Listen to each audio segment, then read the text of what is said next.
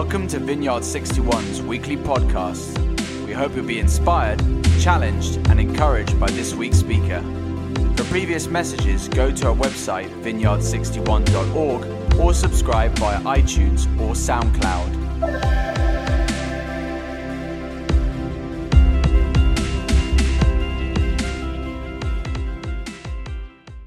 Good morning, everyone. Hello to that lone voice at the back. My name is Phil. Hello to you in Battersea. Hello to you here in Balham. Hello to everyone watching online. My name is Phil, and it's as ever a pleasure to continue to lead us in worship this morning through the Word. We are in the third of 4 teachings in the month of February about the book of Exodus. If this is your first week with us or first sermon in the series, then I would strongly encourage you to go back and listen to the first 2 from Mike and from Karen. Both of them gave really helpful overviews of the whole book, how it's formed, particularly how we can start to grapple with reading it as it would have been read from the Jewish people that it's written about, and how we might go about grappling with some of the difficult elements, particularly, which will continue that theme this morning. My only complaint to you, Karen, and you know this is coming because I told you it was, that please don't ever compare the beauty of the Bible with the horror of the Star Wars prequel trilogy.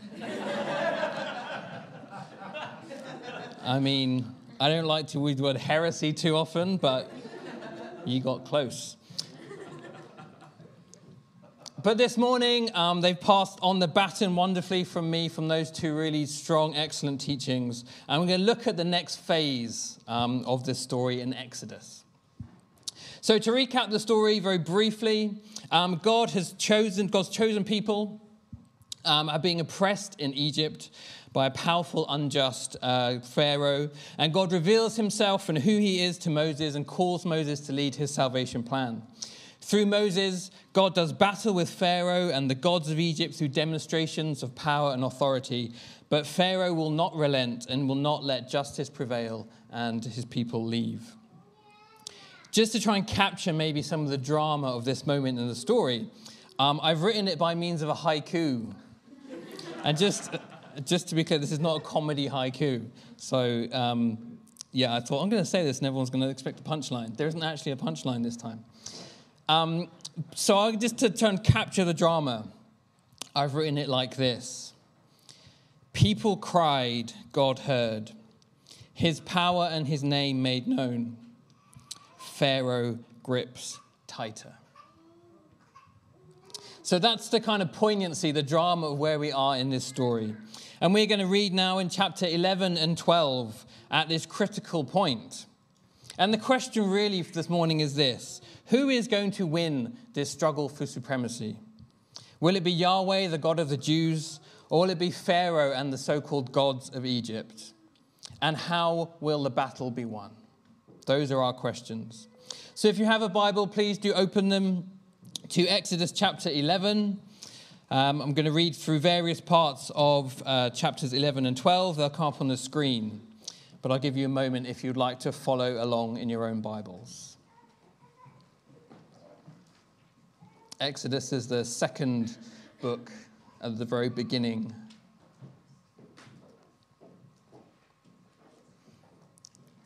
So if we start from the very start of chapter 11, it says this. Now the Lord had said to Moses, I will bring one more plague on Pharaoh and Egypt. After that, he'll let you go from here. And when he does, he will drive you out completely. So Moses then said to Pharaoh, this is what the Lord said. About midnight, I will go throughout Egypt.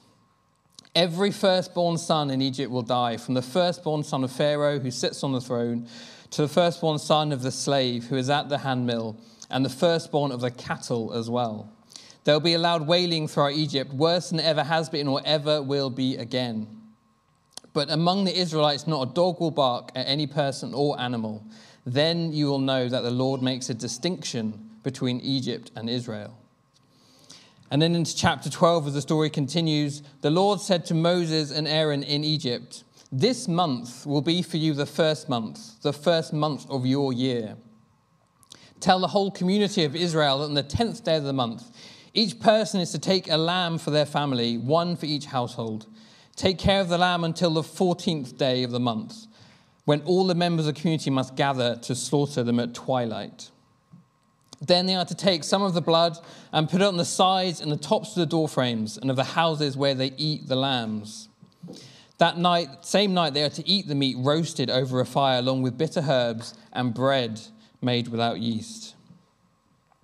On that same night, I will pass through Egypt and strike down the firstborn of both people and animals, and I will bring judgment on all the gods of Egypt. I am the Lord.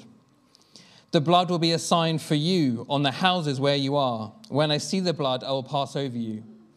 No destructive plague will touch you when I strike Egypt. This day you are to commemorate, for the generations to come shall celebrate it as a festival to the Lord, a lasting spiritual practice. And then we close up in verse 29 towards the end of chapter 12.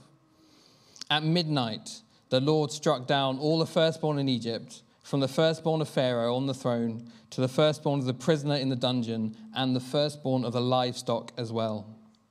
During the night, Pharaoh summoned Moses and Aaron and said, "Up, leave my people, you and the Israelites. Go, worship the Lord as you have requested. Take your flock and your herds and go, and also bless me." I always get the easy passages.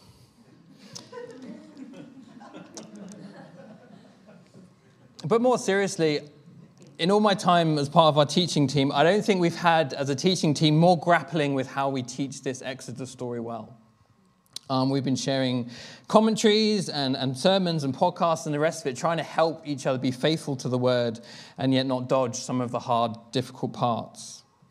And I think part of the reason we wanted to do that is hopefully to model something as well, that when some of these difficult passages are, and this is undoubtedly a difficult passage we're going to have to look at, that there might be some idea that the idea is there's some hope to engage with them, to grapple with them, to fight with them, to question them, to look at how people can understand these rather than simply run away from them. And there will be some resources in the small group that we hope will help you continue with that journey. But this morning, let me share with you quite humbly with what I have shared about how we might understand what's going on in this part of Exodus. The first part will be what I've learnt about the significance of the blood of the lamb in this story as we understand this redemptive act. And the second will be what I have learnt and understand about the significance of the Passover meal that is explained in this passage as well. And I'll offer these two to hopefully awake our souls to the significance of this word redemption that maybe many of us take for granted. So let's look at the significance of the blood. Two observations, as I said, that I have learned, which I think really help us understand this. The first one being the substance of the blood. Now, those of us, which is not all of us, some of us who've grown up around the church potentially, we talk about blood quite a lot in church. And if you think about it and take a step back, it's a little weird. I don't know many other cultures, certainly in the West, that talk so much about blood. The only one I could think of is people who do Twilight marathons every few months and debate if they're Team Jacob or Team Edward.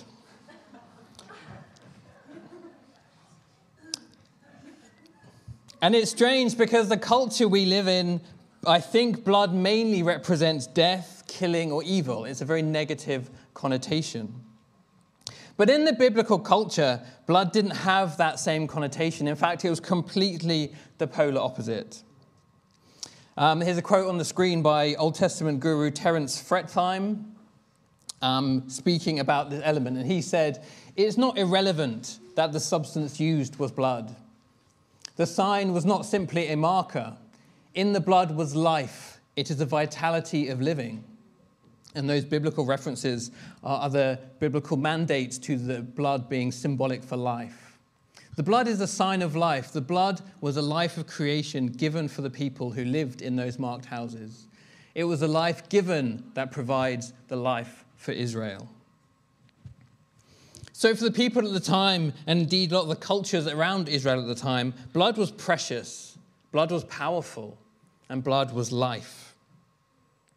In fact, there was one area of our modern day lives where I think this positive sense of blood has been retained. Read this on the screen from the NHS website. Giving blood saves lives. The blood you give is a lifeline in an emergency for people who need long-term treatments. I don't know about you, but when I read that, I thought that's kind of the gospel NHS translation. So the helpful first detail in making sense of what's happening at the time is that there's a significance to the blood.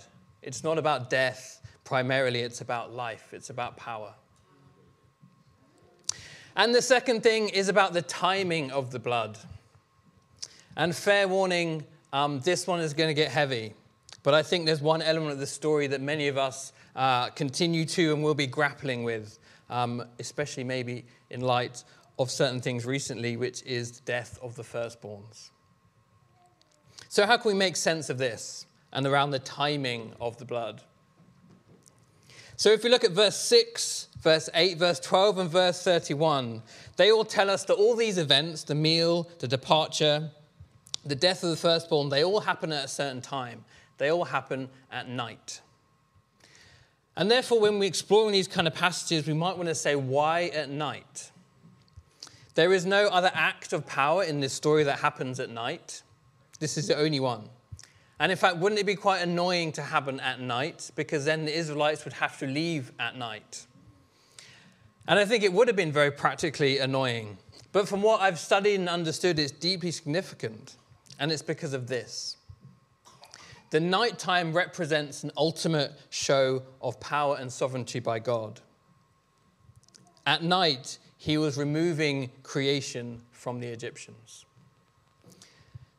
So let me unpack this, particularly what I've helped being learned by Tim Mackie, who's head theologian and co-founder of the Bible Project. And he explains and gives examples that throughout the Bible, darkness represents the absence of God. And in particular, it's the ultimate pre-creation state. So we see in Genesis 1, right at the start of the Bible, the creation account, before God's first intervention, it says the earth is formless and dark. That was the state of pre-creation.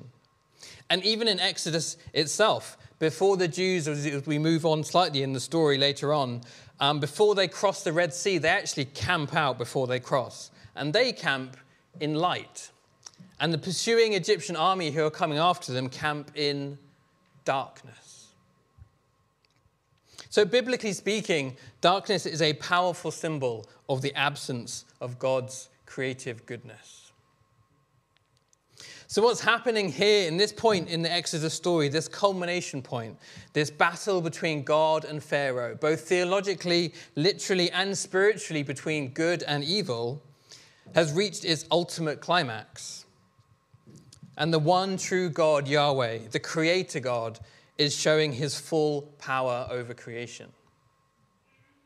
In the darkness, he is making one final judgment on Pharaoh and the so-called gods and powers of oppression and justice.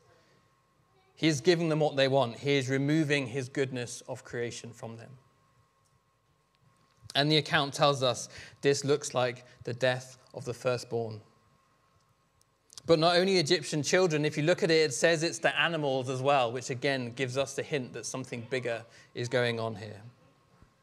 The death of the firstborn, the animals and humans, tells us the reality and the symbolism of this event is so cosmic in proportion.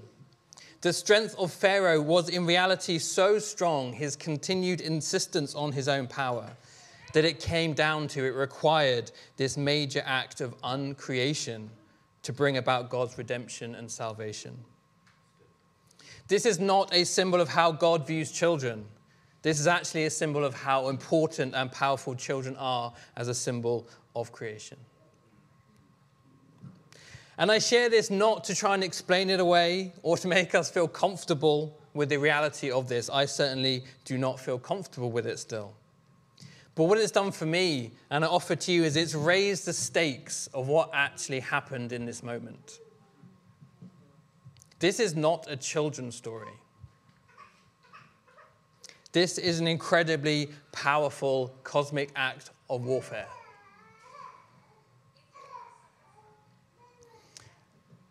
So I think as an interim point, I think we need to take hold of that the Passover event was a profoundly powerful, cosmic, intense act of life-giving redemption by God on behalf of his people.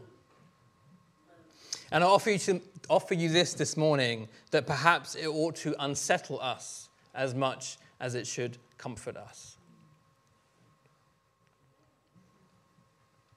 I wonder how that idea feels to you.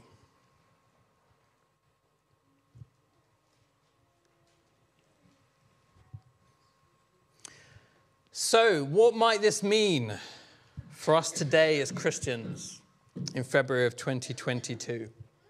Quite simply, it means everything. And how do I know this? Because during the Passover, it was during the Passover festival, this festival that was mandated at this time, that Jesus began his final days of moving to the cross. Some of you will know the phrase the Last Supper as a significant moment when Jesus explained some of the purpose of his death to his disciples and his followers. And he did it over a meal. It wasn't just any old meal. It was the Passover meal. It was this exact same meal that was instructed at this event we've just read about.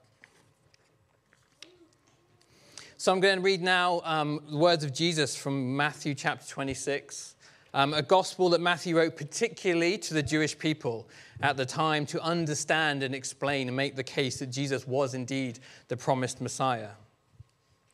I've done this before. I'm also going to read it prayerfully with Jesus. So I'll invite you to close your eyes if you like. On the first day of the Passover festival, your disciples came to you and asked, "Where do you want us to make preparations for you to eat the Passover?" You replied, "Go into the city to a certain man and tell him, 'The teacher says, my appointed time is near. I'm going to celebrate the Passover with my disciples at your house.' While you and your disciples were eating, you took the bread. And when you had given thanks, you broke it and you gave it to your disciples, saying, 'Take and eat. This is my body.' Then you took the cup, and when you had given thanks, you gave it to them, saying, 'Drink from it, all of you. This is the blood of the covenant, which is poured out for many for the forgiveness of sins.'" Amen. Now, all of the components of that meal, the bread and the wine, were significant parts of how the Passover meal had continued to be done every single year, as explained and asked of Moses in that story of Exodus. But again, Tim Mackey at the Bible Project points out that intentionally or otherwise, Matthew leaves out one key part of that meal from Jesus' words. I wonder if you can recall what's missing from that Passover account. The lamb.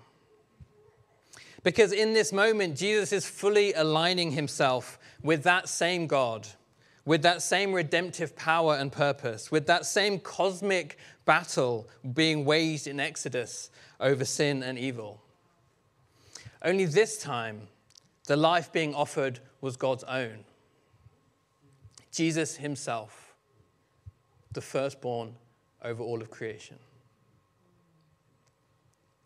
Jesus' voluntary journey to the cross, where his life was given for our redemption and our forgiveness, wasn't God's first major act of redemption. It didn't come out of nowhere.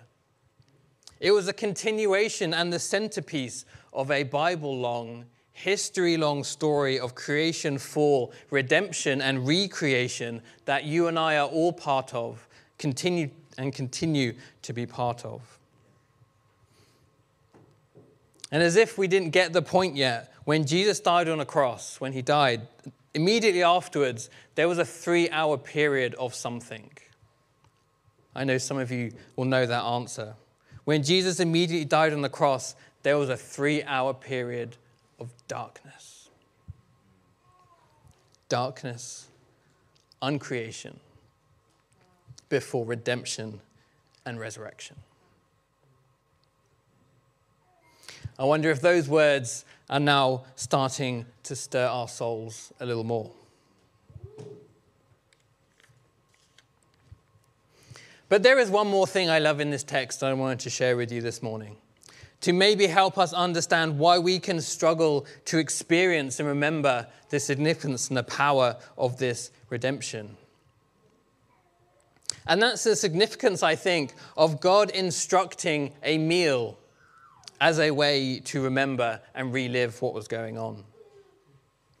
There is this beautiful pattern in the Exodus story that I want to show you that I've seen elsewhere in Scripture, and I want to offer it to you this morning as a way of us taking hold of some of these truths and applying them to our discipleship today.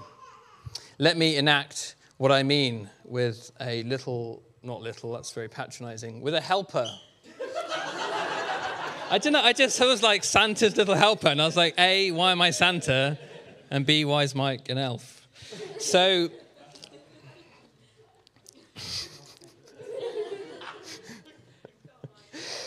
we have in this story, this is why I have to do it from memory, but I think it's fine. We have in this story a meal. We have a meal mandated. In that story, we read of the account of Exodus, that God says, actually, your whole year is going to start with this meal. And this meal will be a memory of what's about to happen. And what's really interesting to me is that explanation, where that comes in the account, happens before they've actually moved out of Egypt. It comes before the act of redemption actually happens. And that's not the only place I've seen this model in the Scriptures. There is a second meal, which we've already talked about. Thank you. We've talked about a second meal, which was the Last Supper. And you'll see again, when Jesus said those words that we read out, the disciples did not know what he meant. They did not know, as we know from the rest of the gospel accounts, they didn't understand what he was about to do on the cross. They didn't even know he was about to go and die. But he was saying at that point beforehand, do this in remembrance of me. And what's really interesting about this, to me anyway, there's two sort of ways of explaining what I think is happening here, between the explanation of what's going to happen and then the gap, and the explanation and then the gap. The first one comes from a theologian I read studying this called Carmen Joy Imes, and she talks about how actually in the Exodus story, after that redemptive act that has them set free by Pharaoh, they don't immediately go to the promised land. They go into this in-between phase, a phrase she used called liminal space. They are no longer in captivity, but they have not yet got the full fruits of their freedom. They are in the in-between space. And she says, therefore, the reason God asks them or invites them to do this every year is to remember who God is, to remember who they are, to remember the power of their Creator God. And I think you will feel the same thing when it comes to Jesus. He says this because he knows they're about to go into, in the short term, incredible confusion after he dies. And he's saying, do this in remembrance of me so you can hold on to what I did and why I did it in those difficult times to come ahead. So I think the first reason is a remembrance. And the second reason, to again use another quote from my friend Terence, who I met in a book, who... That's where you find your best friends. He says this, speaking again of particularly the Passover meal. He says, when Israel ate the Passover, each generation, it was not as if nothing really happened in the ritual, or that it was simply a recollection of the original event. He says the reenactment is as much a salvation event as the original. The saving power of the original event is made available anew to the present community by God's redeeming activity within the context of worship. In other words, when they're in that space in between, the now and the not quite yet, this is also a powerful act of continual redemption, continual transformation that they can source from and be encouraged by. So I'm going to invite the worship bands at Battersea and at Balham to come up. But I have one final invite for us. Because as has magically appeared, there is a third meal. There is a third meal. In Revelation 19, the disciple John, when he sees a vision of the new heavens and new earth, amongst the images that he sees a wedding feast between the church and the Lamb, which is Jesus. And we know we live, just like the disciples, we live between a time where Jesus, the kingdom has broken in his life, his death, and his resurrection, and yet we're not yet at full consummation. We have the kingdom now, and we have the tension of the kingdom not yet. So we have this spiritual practice that we call communion. Some people call it the Eucharist. And we're going to take communion together in our sites in a moment. But as we do that, I'd invite you to think about communion afresh. As you think about Jesus on the cross, you may want to think about the cosmic significance, the echo of what happened at that powerful and unsettling event in the Passover. You may want to feel again the significance of the cost God paid to redeem us, to forgive us. But also how God wants us, therefore, to be transformed, to bring the kingdom in our own lives, to live in that tension of the now and the not yet, and to take part in his redemptive purpose for our generation.